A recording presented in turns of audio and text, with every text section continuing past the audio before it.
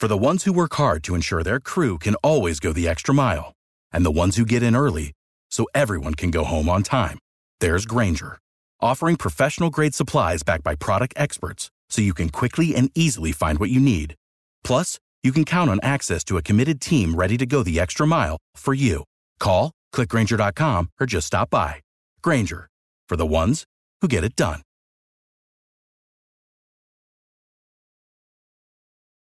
Every team, every topic, everywhere. This is Believe.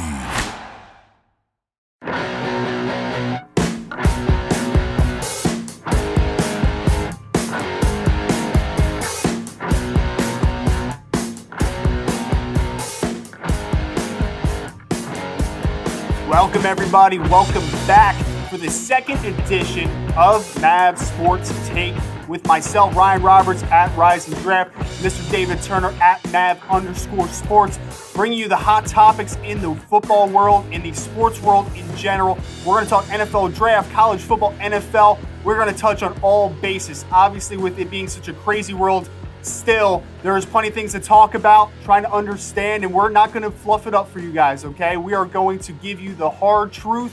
We are here to educate. We are here to give you what we actually think, right? I feel like we watch SportsCenter every day where they just talk about the same things over and over again, regurgitating information. We are here to give you what you need to know. So, David, bringing you back, man, inviting you in. How we doing, my friend? Hey, I'm glad to be back. Week 2, baby. Episode 2 of Mav Sports Takes. Here we go. Tonight we do have a special guest coming on. James Kirkland, Director of Player Personnel for the Fighting Illini. He'll be on to talk about college scouting. He'll be on to talk about a little high school recruiting. He'll be on to give us share some light on all that information. You know, and I'm super excited. I mean, obviously we got some big news to talk about at the top of the show before we bring James on. But once we bring him on, it's going to be really a jam-packed episode full of a lot of information. Yeah, and I am absolutely pumped to get James on here, obviously, to talk about the college football world, obviously the repercussions with everything happening with the recruiting side of everything as well. It's going to be an interesting conversation. Before we get started here, we are live here on Twitter. It is 9 Eastern time, Wednesday night. If you guys ever want to join us, that is when we're going to be live every single week, 9 Eastern. It's going to be streaming on my page, which is at Rise and Draft. So make sure to check out the lives every week. A part of these segments, we're going to do a weekly mailbag at the end where we answer some of your questions. Try to get that up a day or two beforehand. So any topic at all, from the state of the NFL, state of college football, NFL draft, the sports world in general, the business side of the NFL, of anything really. We're here to talk ball, and we're here to talk about the real life situation of everything happening. So, mailbag segment at the end. We got Mr. James Kirkland coming on. Before, David, we need to talk about the big topic that we want to touch on, which has nothing to, well, I don't want to say nothing to do with the NFL, but obviously our friends up north. We know a lot of guys, obviously, that are involved. You yourself was involved in the CFL as well, right? The Canadian Football League. So cancellations, which means, obviously, no football in Canada. But how is that affecting everybody, right? Less jobs for everybody. Players are now looking for work. Front office executives, coaches out of work now. It's going to have a lot of repercussions to the entire system of football up north. So just general thoughts here starting out. What is the impact of this league shutting down, and maybe how it's going to, maybe some ripple effects to the NFL game? Well, I think you're going to see some ripple effects, not so much say to the NFL game, because the NFL game has such a huge reservoir of players that are waiting to get into and play in the NFL. But I think the ripple effect is really going to be felt up north for years to come. You know, as the player personnel director for the Edmonton football team prior to this COVID hitting, I can tell you that it was hard to convince players to come up and play in Canada as is. And also a lot of the Canadian players there's a ratio up north that you have to have X amount of Canadian players in order to line up. You have to have 7 starters and like 21 of the 46 players have to be Canadian. a lot of them are often older players and they're hanging on, enjoying playing. But now that they're going to have to sit out a year, how many of those older players are going to want to get back into football shape next year? How many of them are going to want to contribute next year and then what will that do to the ratio if they don't have enough players, Canadian players, to fill the ratio? The ripple effects are also going to be felt with the players down here who were training and getting ready to go up north. And again, you're not getting as much money as the NFL. So now you're going to have to sit out a year and you're not making as much money. And when you come back, it's going to be like probably into like next May before they can get up and running again. So that you're going to wait till next May to get a paycheck, almost 10 months. I don't know how many of the existing players here in America will want to wait to then go back up there and play again. And if you look just today, Scott Milinovich, the head coach of the Edmonton team, had a little article. I shouldn't call it little, actually. I should call it a pretty significant article talking about he worries about the health of the community wanting to support a football team in Edmonton post-COVID. So, we're talking where a league was last year where Montreal didn't have an ownership at all for the entire year. So the league had to support Montreal the entire time. And now you have BC Lions that are up for sale. And a lot of teams lost money last year. They weren't making a lot of money. And now you're looking at a year off when they're going to make zero money. Some of the teams have asked for furloughs. Some of the teams have asked people to take pay cuts. I imagine more furloughs are coming after this decision. So what kind of staff are you going to have to now revamp rosters and revamp the league next year? It's coach, all the coaches and the commissioner and the GMs and the presidents of the league are going to have quite a restructuring plan. They're going to have to launch pretty early if they want to hope to bring this league back next year. And we were less than 5 minutes into this recording, and I already figured out that I made a mistake. It is Tuesday nights. We record live on Tuesday nights on Twitter, so check out that. It comes out on the following Wednesday, so look out for the finished podcast tomorrow night. My apologies on that. David, one other thing that I want to bring up that I think might be an interesting conversation, I don't even know if it has a direct effect. So obviously, the XFL now is throwing their hat into the ring, right, with Dwayne "The Rock" Johnson purchasing. I don't really know what the timetable is on that coming to fruition, coming into the national media. But is that a direct, I don't want to say a bother, or a direct, is it a troubling situation also for the CFL now to compete with another league, or do you think that competition doesn't even really matter? Well, I think the CFL and the XFL were a natural competitor. Like last year when we went to camp, the XFL had started, and so we were fielding teams around XFL team rosters as well. The one thing the CFL had was that it had never missed a season. That was something we could always tell in recruiting is you're going to get paid. We've never missed a season. This is the first Grey Cup in over 100 years that will not be assigned to a championship team. I mean, the Canadian Football League has been around longer than the NFL. So the CFL is older than the NFL. You got to understand, like this, that was a long track record that we could hang our hats on in recruiting, where these spring leagues come and go, and they're often fold up, and players are left without money and ways to figure out what's next. The CFL always finished. That was the thing that we could always recruit. If we're giving you a contract and you make the team, we're going to finish.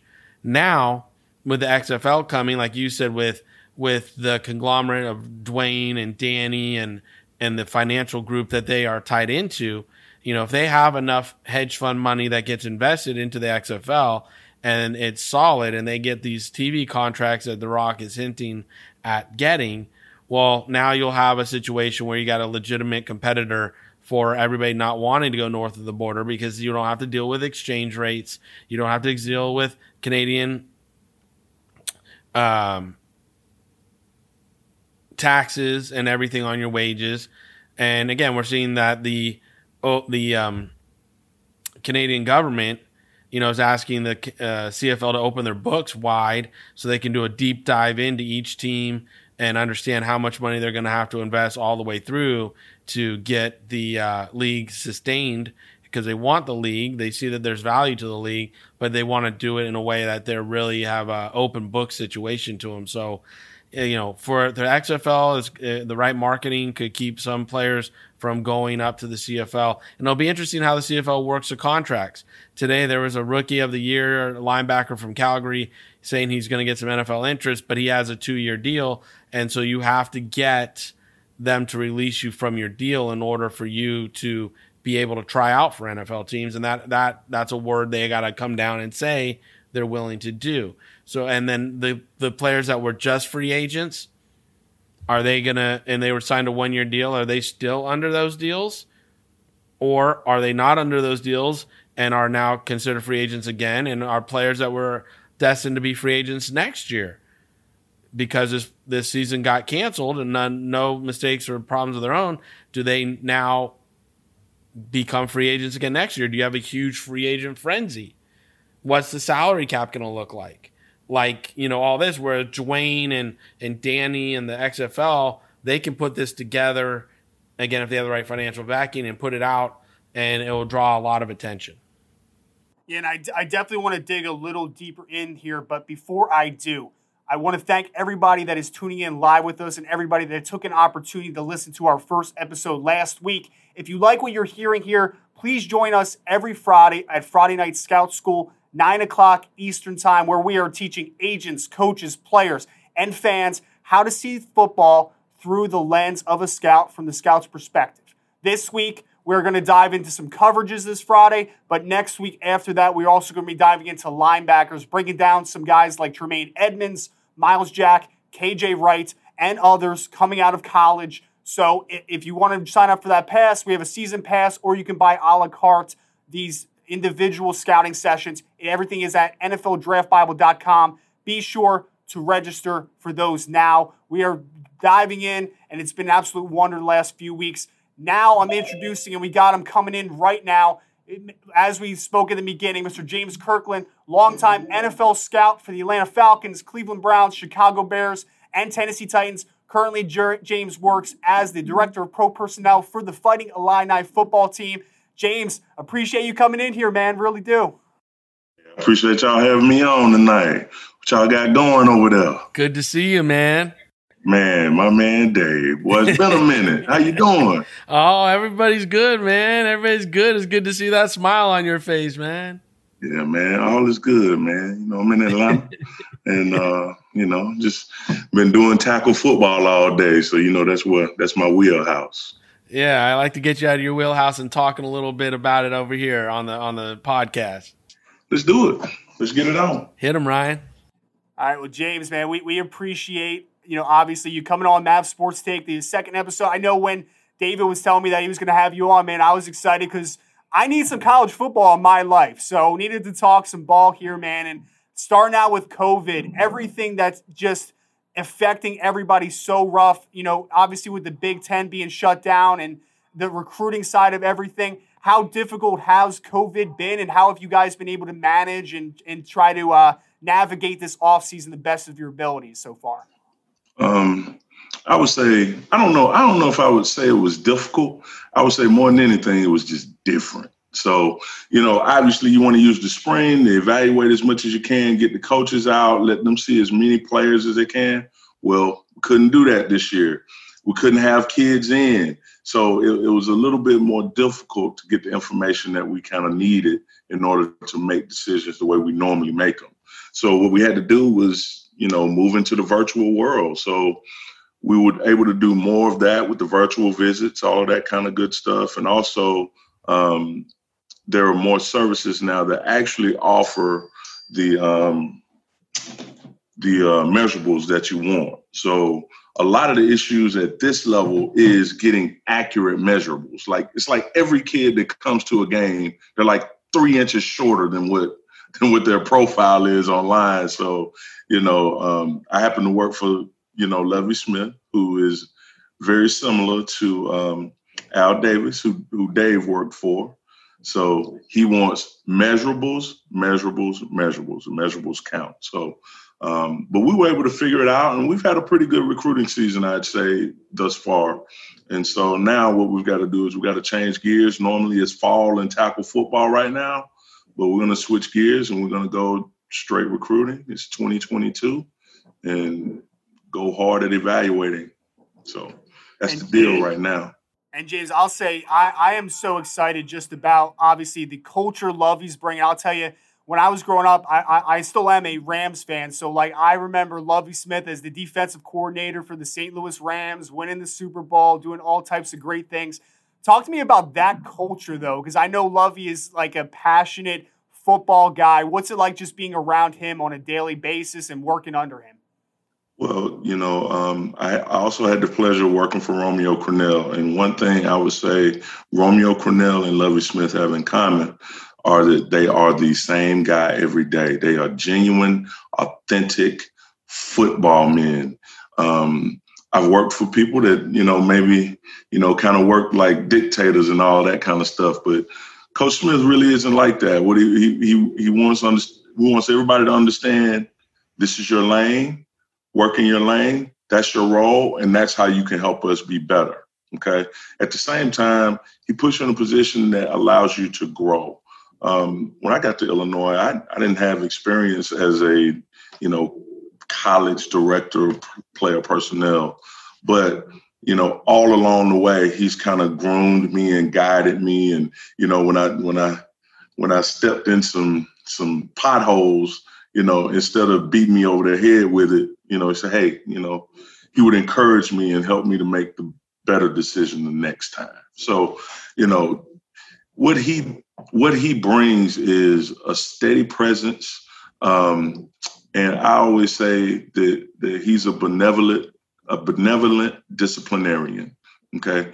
Now there are things you have to do to be a good tackle football team. That's plain. Okay. So those things, he's going to enforce those things, but at the same time, he's not inhumane. He's not the type of dude that berates people.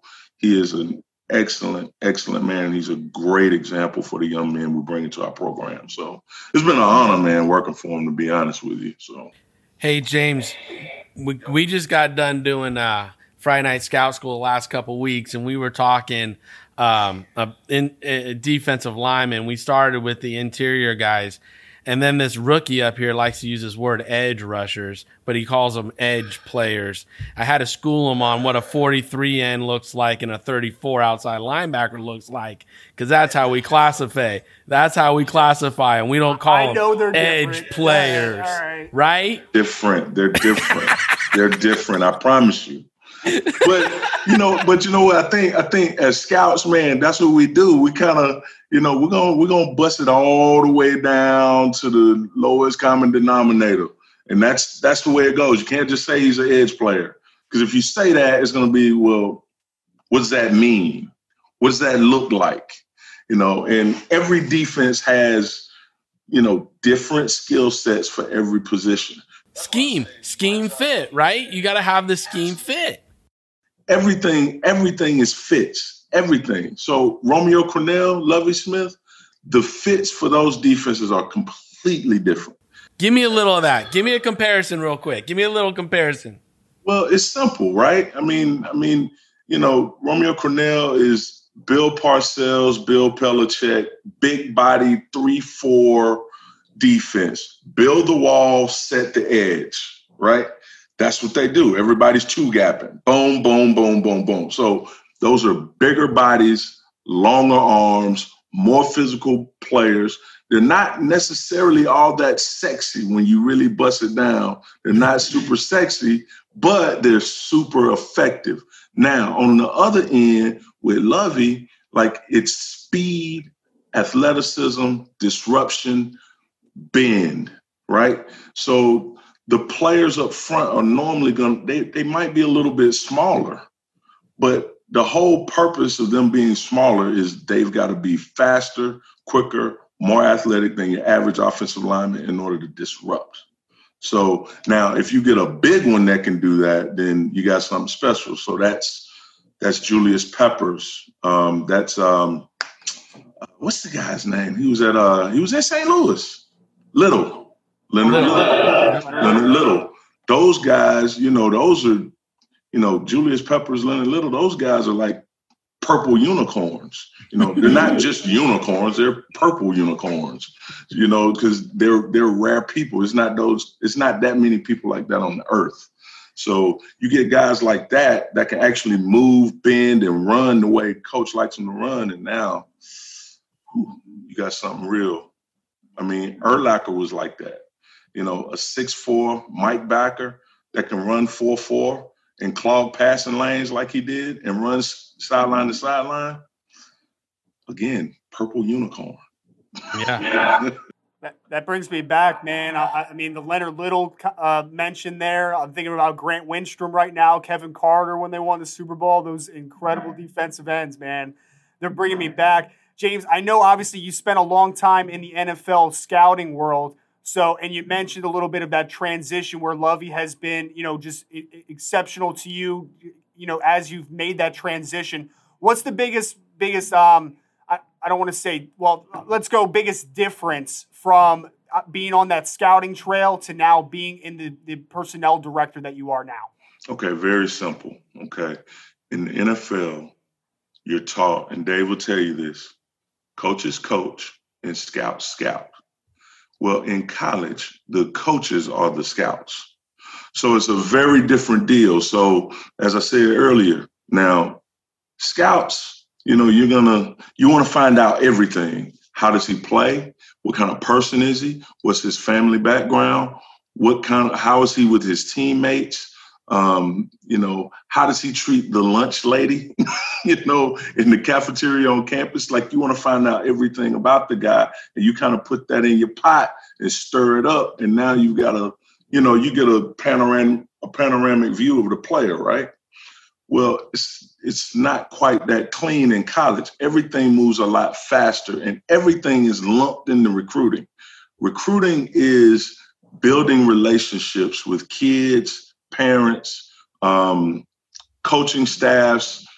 That's the recruiting piece. It's about relationship building. Well, there's also a player personnel piece, right? So what Dave said earlier is it's about fits. Well, you can recruit until your head falls off, but if they don't fit, you just wasting reps. So a lot of what you have to adjust to at this level is like not knowing enough about the player before you get down the road of recruiting them, because everything happens so quickly, right? So, okay, this dude's in 7th grade and he's got Power 5 offers. We need to offer him to get in the conversation. Yeah, I struggled with that concept from the very beginning. And honestly, the best thing about the fact that I struggled with it was the fact that Coach Smith struggled with it too, right? So he's like, well, look, why are we offering this dude? He's 12, and and he doesn't know. We don't know what he is at this point. He may be a very different animal by the time he's, in the 11th grade. So it's a constant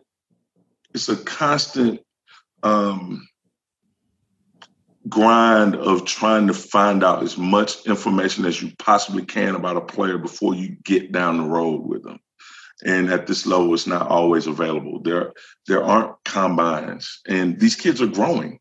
I mean, what do you say about a 15-year-old kid that ran 4.9 last summer, but then he pops up a year later and now he's running 4.6 and he's 2 inches taller? Your eval might have changed a little bit. You know what I'm saying? He had that time to percolate and get a little bigger, and now he's been. And by the way, Ryan, this is the man who gave me the term. He's not ready. He's not instant coffee. He needs to percolate a little bit. That's his term that I have stolen from him because I love it so much. Hey, James, let me ask you this question. If I'm a recruiting kid, if I want to come to Illinois right now, and I need to grab your attention, and I'm going to make a file, I'm going to make a recruiting tape, I'm going to help you get to know me better. Give the kids right now and the parents right now, what should be in that file to be prepared for, when they hand it to a recruiter like yourself and say, hey, this is my son. He wants to come to your school. This is the file. What should be in that file? That's a tough question because the things that you want to know are going to be obviously the academics. Can he fit in our university community, and can he handle the academic rigor of our campus? Right? Illinois is not. It's not big state U. It's really an academic school. So the academic piece is critical. The next thing is, like, what's the makeup of the family? How did he grow up? How many siblings does he have? How many schools has he been to? You'll be surprised, man. A lot of these kids in high school they're ending up in 3 and 4 high schools. What's that about? So it's more of the personal things. Now, the other piece, like I said before, the measurables. Don't give me a sheet and tell me the kid is 6'1" and I walk up on him and he's 5'9". Now,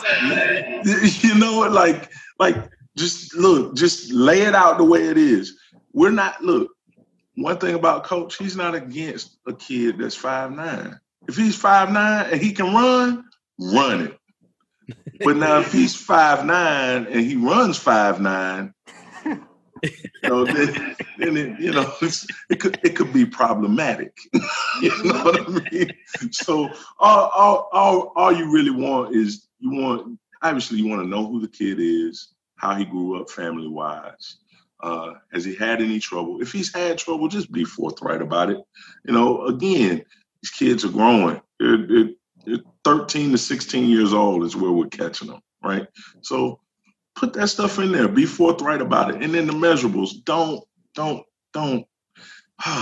insult our intelligence. Hey, I'm going to say this. If you went back to my De La Salle profile, I was 5'6", baby.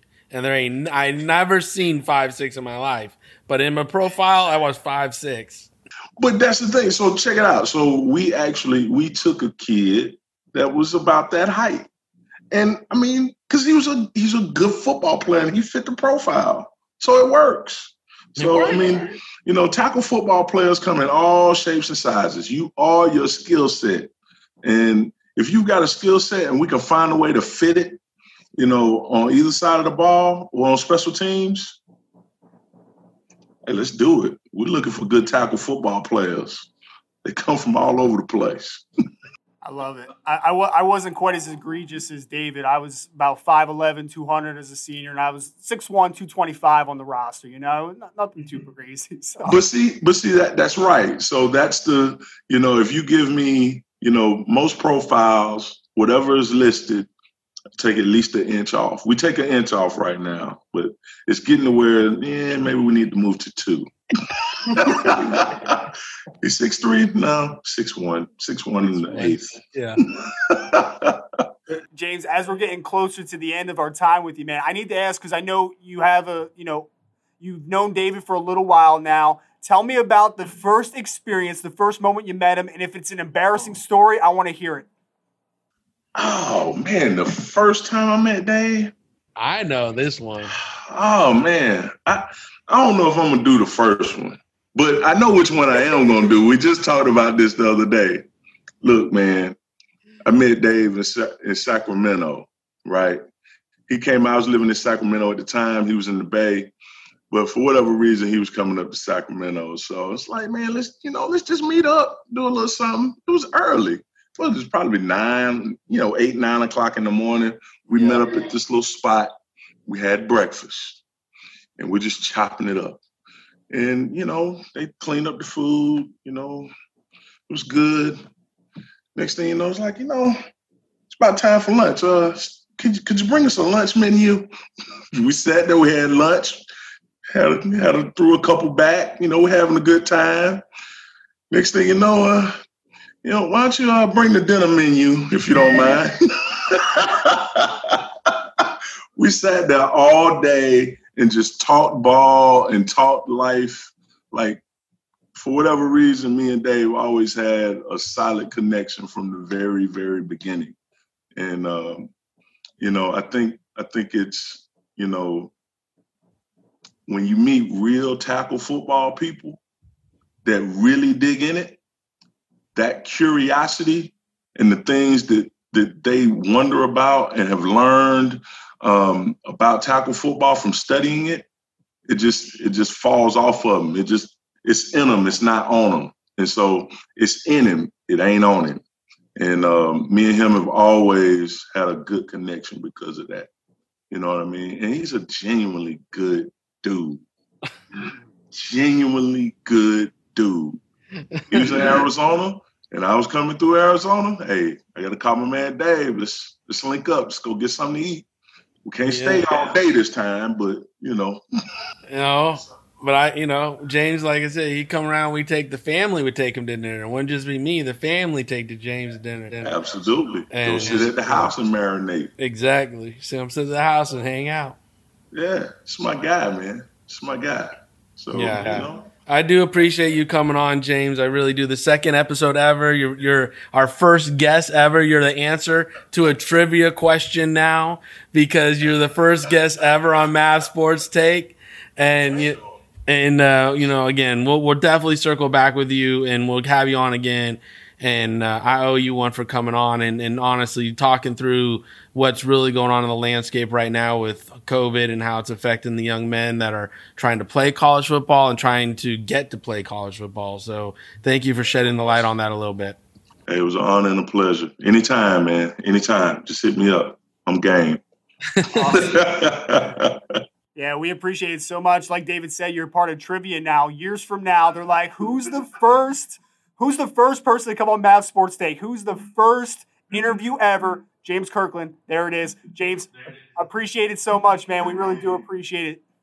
Indeed. Y'all be easy. Later on. Big time. All right, man. Talk to you later. Later. And there we have it, Mr. James Kirkland, Director of Pro Personnel at the University of Illinois. Awesome conversation, David. That's a good person to have as the first guest, man, I would say. I'll tell you, he was kind because the very first time James ever met me, I was at my very first college football game scouting for the Raiders. I came over from the Giants. All I had done is pro scouting, so all I knew was how to do the pro stuff. I'm wandering around San Jose State trying to figure out how to do a school call. He goes, "Hey, man, you look like you're lost." And I go, "Yeah." And he sees the Raiders shirt and he goes, "Come on, let me show you." And he took me around, showed me how to answer the questions, who to talk to, everything. I mean, that man, like I tell you that when it comes to first with him and I, we're often together. And we wound up when I moved back into the pro office at the Raiders, he was at the pro office in Cleveland and then he went to Chicago. So this is a man that's not only like helped mentor me and be a friend and a colleague through it all, but he's obviously taught me a lot of ball. And like he said, we had an all-day conversation and people in the restaurant were like, what the hell are these two guys doing? And we was just talking ball all day. It was just talking ball all day. Yeah, and we'll definitely have to get James back on sometime soon, especially with everything. Hopefully everything gets back a little bit of normalcy soon. But here at Maverick Sports Consulting, we're all helping you maximize your effort in life. Check out mavericksportsconsulting.com to find a service for you today. David, which service do you David, messing up the plugs here a little bit. David, if there's a service that you would recommend relevant for today's world, what do you feel is the service that you provide that is most appropriate for today? At Mavericks, I think what really fits into this conversation that we're having tonight is the unbiased scouting reports that we can put together for the players coming out of college right now. If they're thinking about coming out early or foregoing their senior year, if they're thinking that they want an unbiased opinion, they can ask Mavericks to do it. We do those scouting reports for them. If they're an agent right now that is trying to recruit a player and needs a scouting report done on a player, they can ask us and we'll do it. We have 2 levels of scouting reports. One's just evaluating this film, writing up skill set, and sending it back to them. And then we also do a deep dive, as you heard James talk about. We will interview the player. We will get to know his injuries. We will get to know all about his family, and we will write up a full detailed report on the player all the way through, like I would do at an NFL level or a CFL level, a director style report to help them out. I think those are the service lines that are most relevant to today's world, with so many players wanting opportunities, looking for opportunities. So many agents are being asked to start supplementing incomes and stuff earlier than they would in the past. Is it really someone that they're going to recuperate that income from? All that kind of stuff is the one service line I would spotlight tonight to say, come take advantage of it. And we have 13 service lines, obviously, on our website. Check them out. Feel free to peruse and ask questions. That's what we're here for. Yep, asking questions and educating. Like we said, we've said this for many weeks, many months now. It's an uncertain world, so please make sure that you put the right people around you to best educate yourself and make the best decisions possible moving forward. Moving in to the mailbag section of tonight. As every week is the same, we want to talk a little bit about some of the questions that we have. Before we get to the first one, though, David, we were talking about the CFL getting shut down, the effects that it could potentially have on a bunch of different people.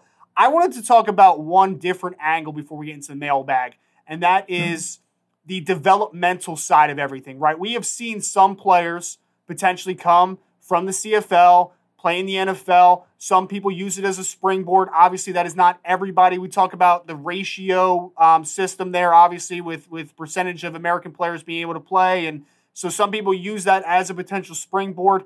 How does that affect everything now that there is no ability to get that film this fall if you don't have the opportunity to play in the NFL or potentially play overseas? Well, here's the film is the key, because if a scout and a coach or somebody doesn't have film to break down, how can we make an opinion on, are you in condition to play the game? Do you have the skill set to play the game? Are you a fit? As we heard James talk about and me continually talk about, and we talk about on Friday Night Scout School all the time, is who fits a scheme. Without film, we can't tell you who fits a scheme. We can't tell you how a player breaks down or how he's developed. Again, like James was saying, it's a bigger jump for him in college with a 13, 15, 16-year-old kid and, maybe someone hitting a growth spurt later in life. Well, in the pros, you might have a guy who needed to show that he's healthy. He's recovered from an injury, like a Javon Santos Knox that we had up in Edmonton. He had a foot injury, and now he needs to prove that he's healthy and can play. This season was going to be his season. He could play and show the NFL teams he could do it. It's not there. Look at players that were signed out of the CFL just last year. I think the Raiders signed like 4 players that came out of the CFL last year to contracts. And now those guys are at camp getting their opportunity. So it does happen. Again, it's not like every player or anything, but I want to say 12 or 13 players last year out of the CFL got signed to NFL contracts, and they're in training camps.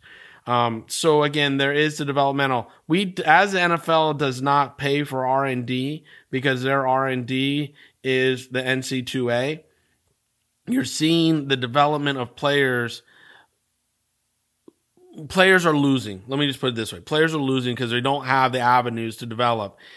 Canada was one avenue. XFL last year. AAF was it. I was in a league called the UFL. That was that.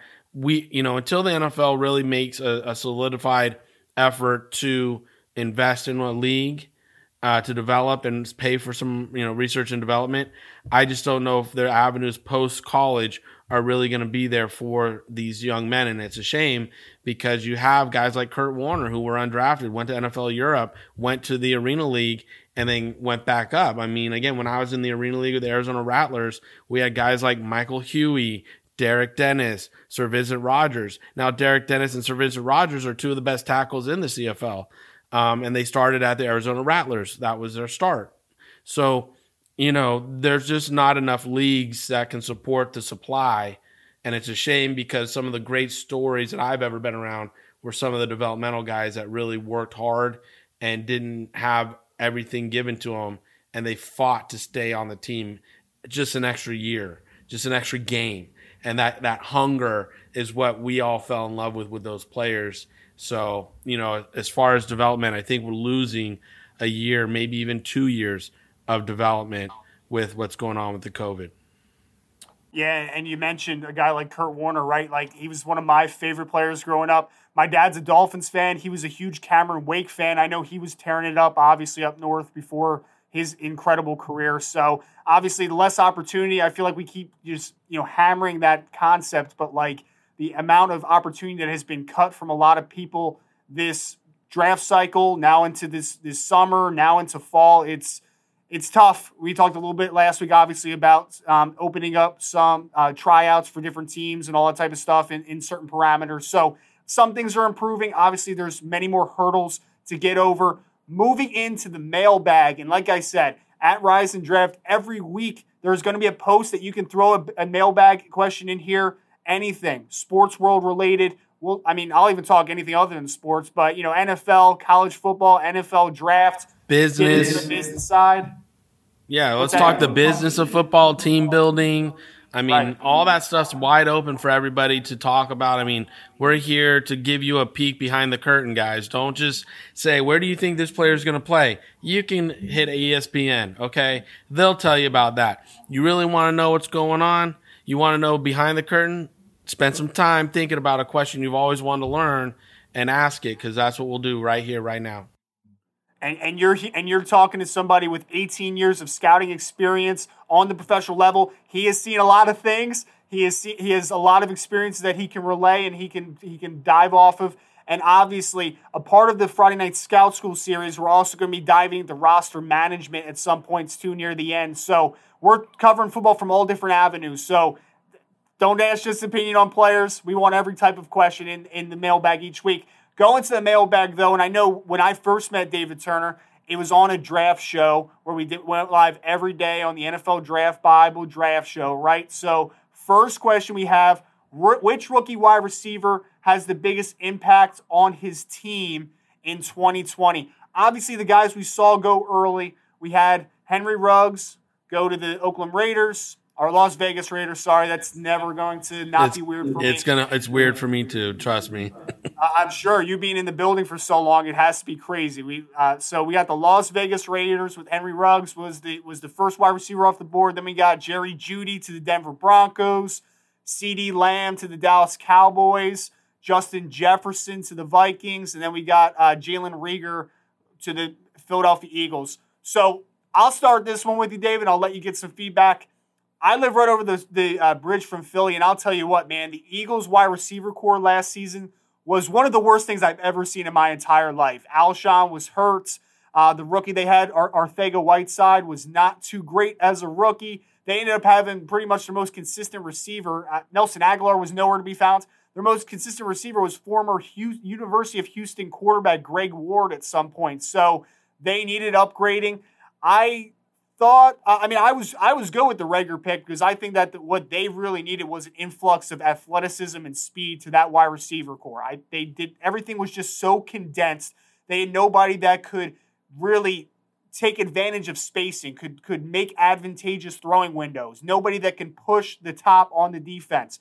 Nobody that can take the top off.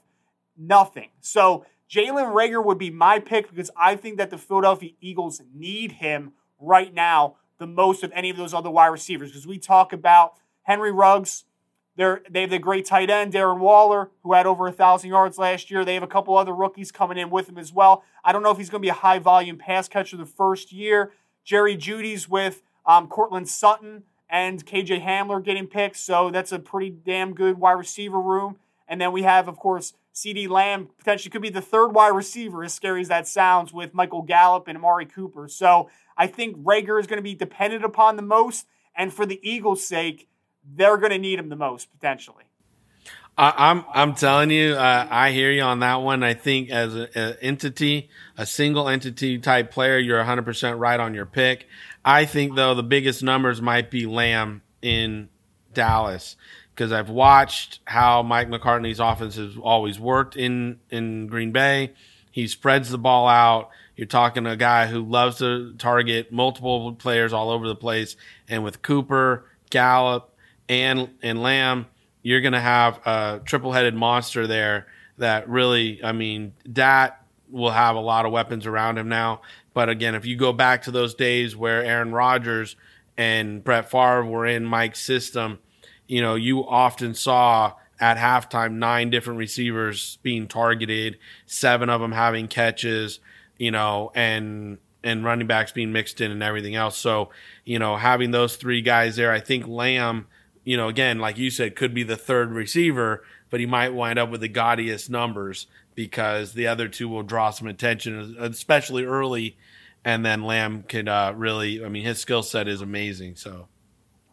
Yeah, so I need to throw out a shout out. I need to give some plug to the people asking the questions. So that was from Seth Mitzel. Thank you so much again, Seth, for the question. David, I want to talk about this, though, a little bit off of that question, because I think it's an interesting conversation.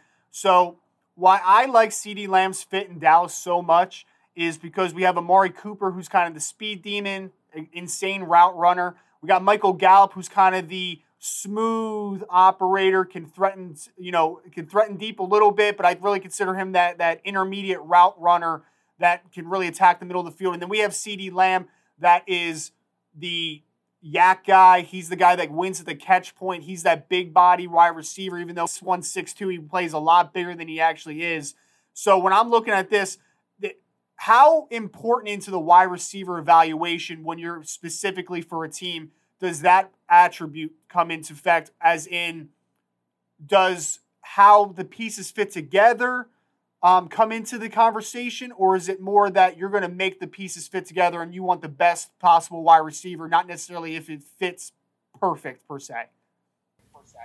No, you always hear me talk about scheme fit matters. Scheme fit matters. Now, again, you can overinvest in a certain fit, which then causes you a deficit at other positions. And so let's just stay with the receivers. If you overinvest in an X receiver, the big body guy, as I like to call him, the big body guys, the Devin Funchesses of the world, and you have too many big body guys, and then you have some injuries, and you don't have enough guys that can route run or move inside. They don't motion well. Now you're going to wind up having problems when injuries start happening along the road, because not every player is going to play every game in the NFL in a normal year. So you have to really look at scheme fit and what your coach wants. Now, again, you can't, like Greatest Show on Turf, most of their receivers were 6 foot, 6'1"-ish, but they were so fast and quick in and out of their cuts. The speeds were ridiculous. So, but again, ultimately, Belichick bodied him up. He pressed them, told his guys to be physical with him, and disrupt the timing, and that's what worked to defeat him. So again, you got to understand the scheme of your coaches and the pieces.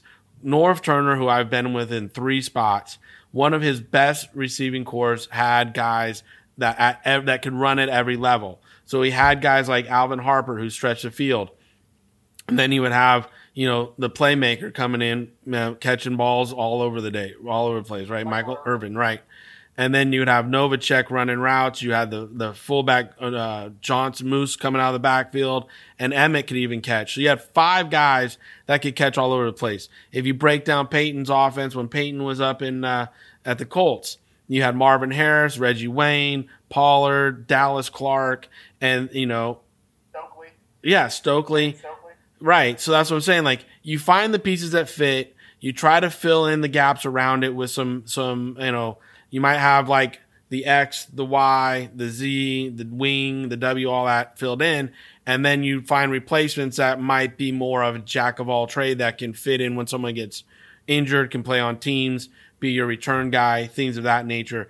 So as your team building, your scheme fit has to matter. And more important, what are they asking that receiver to do? If your offense is a run after catch team, then you have to make sure every receiver you bring in the building has an element to run after the catch and be elusive in the open field. If you're a route running team, then every receiver you bring in the room has to be an excellent or very good route runner and catch the ball. And even if they get hit and fall down, it's okay, because that's what your quarterback coach or offensive coordinator, your head coach wants, is a guy just to get open, get the pass, move the chains, chop wood, go downfield. So that's where scheme matters, and then understanding the position specifics matter when you're scouting and building a team. Man, I'll tell you what, David, this is a great podcast for me because we are mentioning St. Louis and now Los Angeles Rams. Don't get me started on that, but we're talking St. Louis Rams all day. Lovie Smith, obviously, in the interview with James. we were talking about Leonard Little with him a little bit, and then you throw out the greatest show on turf. That is literally my childhood, man. I remember 9 years old, Mike Jones tackling Kevin Dyson at the 1 yard line. But then you had to throw in Ty Law in the New England Patriots beating them up in the Super Bowl. I hated Ty Law for the longest time, so don't appreciate that one, David. But I'll take what I can get, I guess, right now. So yeah, anytime you want to throw it back, baby, we could talk football all day. I love it. I love talking ball. I'll just bring up Jamarcus Russell at some point, and then we'll. Let's not do that. No, let's not ever do that again. Let's not do that at all. We'll get serious real quick. Oh no, it's a good thing you're thousands of miles away from me. There's nothing that can actually happen, so that's good. Oh man! All right, next mailbag question. It's a two-parter. I'm going to break it up into two because I think we could have a really good conversation about either side here. So it's about the 2021 NFL Draft, but they're asking about offensively players that you can build around. So obviously, when I'm looking at that, I'm like, Trevor Lawrence. Is there an answer other than Trevor Lawrence? Like if there's a player that I'm trying to build around, right? And if I am picking high in the draft, quarterback, obviously, right? So my question to you, David, is Trevor Lawrence the guy for you early on? And then maybe second, if there's not a quarterback in this crop, is there a player or just position in general that sticks out for you that's the most vital for your offensive success? You know, I'm not going to sit here and pretend like I've done a lot of work like you have. You've seen so many more guys with what your job is at the Draft Bible. I've been currently working more with the street free agents at my ANC, trying to get them opportunities and viewing those guys. But I will say this, you don't build a team around any other position than quarterback. I mean, you just don't. I mean, you need to build that offense around the quarterback. If you don't have one, you're wanting one, and if you do have one, you need to fill the roster around them. And if you go back and look at Super Bowl winning teams and do the digestion of those quarterbacks, they had weapons around them. I mean, Brady always had Gronk and Hernandez and Moss and just Welker. Yeah, Welker. And there were players there that it wasn't like he was shopping and cooking a meal from scratch. And he had guys. They might not have been the best, the fastest, whatever, but man, he had guys that helped win championships with him there. So, that's something you got to look at. I mean, if you have a defensive headed coach, you're going to find they'll build more around the defense, but they still want a good quarterback. Everybody wants a good quarterback. So in this year's crop coming out, I think there's a few interesting quarterbacks. I mean, I'll bow to you on that, but Trevor seems to be leading the field right now. And, if you're a betting guy, he's the top pick for next year. But I mean, without a true season to evaluate, like I said, James, how many times have you seen a guy go away for his junior year in college and come back 10 pounds heavier, or maybe lose 5 pounds of baby fat and get rocked up a little bit, and you get to know him a little bit more. You get to see his work ethic and how much football really matters to him, because that junior leap to the senior leap, that senior, when they know it's their last season in college football, like it's your last time you can lace it up with your teammates. It's the last time you can come into that locker room and be with those coaches at a university that brought you from a child to a man. And, that matters. And what seriousness, and you take it and you show up in the right shape. And that talks to us scouts. That speaks to us about the character of these guys. And now they're robbed of that. They don't get it. And that's a shame. Public health is a major factor here, people, but understand, my heart's broken that there's no college football, there's no CFL football, there's no, football for me to sit and really enjoy and go to a game and do what I love to do. I've done for over, 18 years now. So, I know I got off on a little tangent there, but as far as knowing who's the lead dog to build around next year, I can't put my reputation and my name on anybody right now, because I got to do a lot more homework before we get to our draft show in April or May or June, whenever they wind up holding the NFL draft. Absolutely. We'll definitely have to revisit it. I mean, obviously the one thing that Trevor has over a guy like Justin Fields from Ohio State and Trey Lance from North Dakota State, the other assumed top 3 quarterbacks, is, as of now, crossing fingers, Trevor Lawrence does have a season. ACC football is still scheduled to take place. We'll see if that works out or not. But for now, he's going to have How's that working for the University of North Carolina right now? What's that? So how's it working for the University of North Carolina right now? It's not working too good for Notre Dame either right now, apparently. They just shut down classes. So I'm just hoping for the best. I'm trying to be optimistic here. So, I mean, you better start hey, if you're not Catholic, you better become and start lighting candles really quick. David, I want a lot of things to talk about on a week-to-week basis on this show. I don't want to just keep regurgitating the same things. You know what I'm saying? So I'm sorry, I had to go there. Yeah, I hear you. Pick on the Catholics. I got you. Hi, I'm Catholic too. I'll go down and light some candles if you think it'll help football come back. Hey, man, whatever you believe in, make it happen, all right? So make it happen. Last part of that question, okay? Now, Spencer Thompson wanted to know defensively who in the class. So, obviously, as David said, who defensively in the 2021 class is a potential building block for the next level? Who's the guy that you would pick? So, obviously, it's kind of the same format there, right? David is still doing his homework. He's been spending most of his time in the street free agent side of everything. So, I will say here, and I have a good topic coming up here, David, to kind of end this here, right? So for me, even though linebacker is seemingly being a depreciated position, I'm going Micah Parsons. If you didn't hear, David just had a little blurb on Sports Illustrated, part of an article on Micah Parsons. So make sure to check that out. We have some more announcements coming. Just hold tight there. So Micah Parsons is my guy just because second-level defender. That dude is the quarterback of your defense. He can come up on some underfronts. He can rush the passer. You can be so versatile with him as a weapon. I think that there is an endless opportunity and endless possibilities of what you can do with a guy like Micah Parsons. And while obviously the cornerback position is of utmost importance nowadays, defensive ends, guys that can rush the passer are of utmost importance. I'm taking Micah Parsons. I think he's the best defensive player I've seen in the country so far in this summer scouting series. So Micah Parsons is my pick.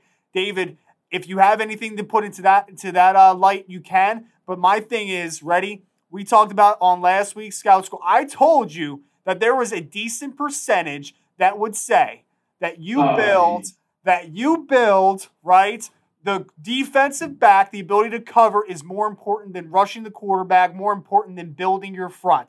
So 35%, and I am on the same side as you, so let's put that out there. I think building through the trenches to start with, right, and the ability to rush the quarterback to disrupt the passing game near or behind the line of scrimmage is more important than covering, okay? That's my opinion. We've put that out there. But I told you, didn't I, that 35%, a decent percentage, would go against that idea. Okay, let's start with the Michael Parsons comment. I thought when I watched Michael Parsons to do that SI hit yesterday, you're looking at a guy whose athleticism is like Thomas Davis, Shaq Thompson. You're looking at a guy whose instincts and intelligence are like Luke Kuechly. You got a guy whose measurables are Pat Willis and Ray Lewis. So when you're talking about comparisons, like James and I were talking earlier in the show, and you heard, and everybody was listening, that, certain coaches are measurable guys. Well, right now, when you look at Michael Parsons, you turn on the tape, you're going to see a measurable guy that's measured the same as Ray Lewis and Pat Willis, two of the top defender middle linebackers we've seen in the last 12, 20 years, okay? Then you go and you watch him and how his first step is instinctive. He finds the ball. He's not a read and react guy. He's a downhill player. He's going and attacking the line of scrimmage at good angles. He's slicing behind blocks. He's working over top. When he engages with blocks, his hands are violent. He's disrupting and shedding with a purpose. It's really impressive to watch this young man work. And then, like you said, you pointed out, Michael Parsons can cover backs out of the backfield. Are you kidding me? He can do all this, and he can cover backs out of the backfield man to man. So you're looking at a 3-down starting linebacker that is special.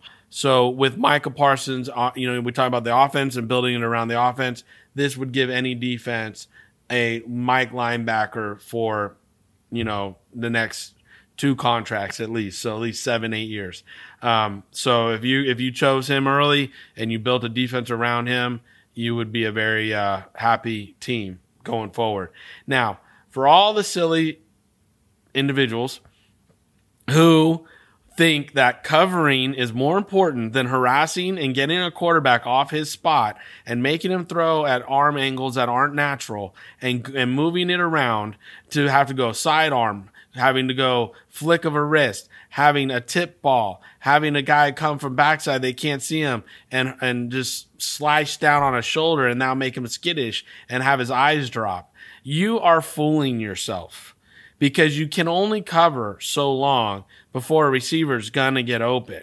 And if the quarterback's, you ever heard of the prevent defense? It helps you prevent from winning because it gives the quarterback too much time to sit back there and receivers to slice open the lanes and them throw the ball through those lanes. So why you need to continue to understand, obviously, that 35%, it's about the pass rush. You have to have the horses to go get the quarterback, even if it's not sacking the quarterback. It's forcing them off their spot, forcing them to move their feet in the pocket, forcing them to throw at different levels with their arms.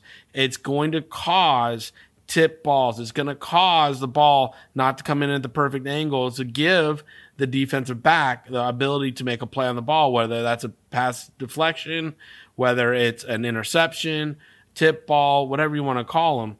It's going to give them a better opportunity if the quarterback's feet aren't firm. If there's traffic, or as I call it, trash around his feet, and he can't step into a throw, and he's got to, step lightly and throw at a different arm angle. Yes, quarterbacks in the NFL have very good arm talent, but not all 32. And not all 32 can do that all the time. Not all 32 are Aaron Rodgers that can throw falling down left 60 yards downfield. It just doesn't happen. So if you don't understand that pass rush is the key to sustain success in the NFL when you want a defense to dominate, you need to go back and do your homework. I love it, David. I love it, man. That's the perfect point, I think, to end this podcast. But before we do, we need to have our end remark here. So something that stuck with you, I'm going to start it off, and I'm going to start actually with a scouting tip. I don't even know if it's so much a tip as I don't think that everybody does it this way, but this is just something that's worked for me that I think is potentially valuable. So a lot of people go back and they look at stats. They go back and they look at the context of the player, the backgrounds, all different types of things, right? Where they're from, what they did in high school, all those types of things. I actually like to save that stuff until after I watch the 3 to 4 games. I like to go as a cold watch, get a personal opinion, and then those little things, right? Like I keep posting on Twitter constantly, the track and field backgrounds, some backgrounds with family, do those sort of things. I love that stuff so much, digging deep and finding those little nuggets about players. But I will say sometimes, and I feel like this just from a Twitter on a daily basis, I feel like reading something about a player, an article, a mock draft, doing your homework sometimes on the box score types of stuff can really dictate how you feel about a player before you watch him. So I know that there's different things that work for everybody. For me, I like to do a cold watch first, and then I like to dig into the background stuff to, get those nuggets and get on a personal level with the player. And then, that box score, right? Like if I watch a player and I'm like, that dude is excellent. He's an excellent football player. I watched 3 or 4 games. The box score should match. We always talk about verifying measurables, verifying game speed, those types of things. So just a little scouting tip. Give it a shot. If it works for you, awesome. If it doesn't, hey, there's other ways to do it. But for me, I like that cold watch first, and then I like to dig deep into the background of everybody. David Turner, your final thoughts on our second edition of Mav Sports Take. Let me hear it, my friend. I just want to thank James Kirkland for coming on, spending some time with us tonight. Obviously, he knows his stuff. I respect the heck out of him. And, for him to shed some light on, like I said, the young men that are playing college football and making the decisions they're having to make, and then the families that are trying to help their senior kids in high school make certain decisions. And, it's really an interesting time. So I want to thank him for shedding light on all that. As far as a little nugget for me, I'm fired up for Friday Night Scout School this week. We're talking coverages. We're going to start breaking down how to determine a good linebacker, and DBs coming up in the next few weeks. So what we have coming downhill in Friday Night Scout School is really exciting for me.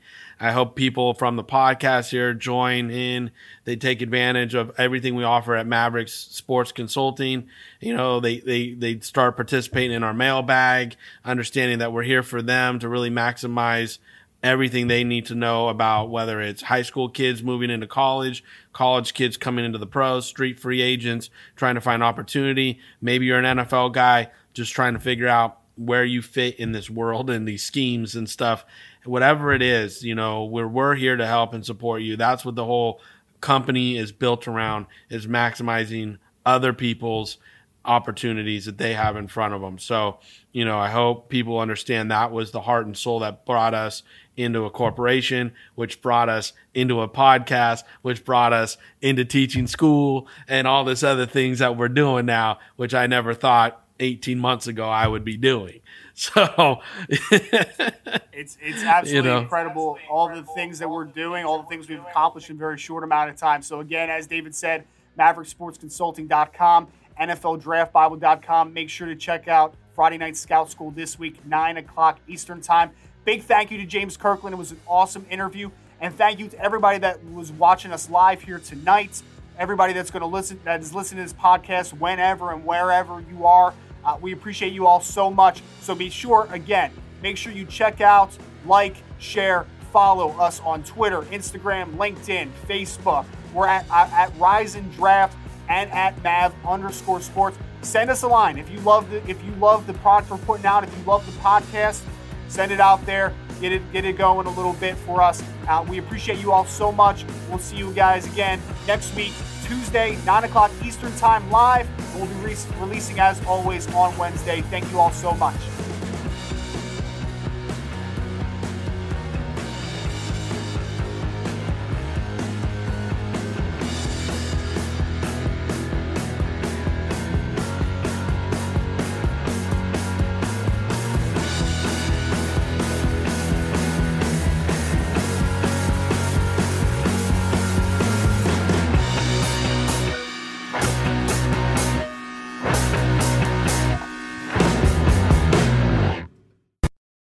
For the ones who work hard to ensure their crew can always go the extra mile, and the ones who get in early so everyone can go home on time, there's Grainger, offering professional-grade supplies backed by product experts so you can quickly and easily find what you need. Plus, you can count on access to a committed team ready to go the extra mile for you. Call, click Grainger.com, or just stop by. Grainger, for the ones who get it done.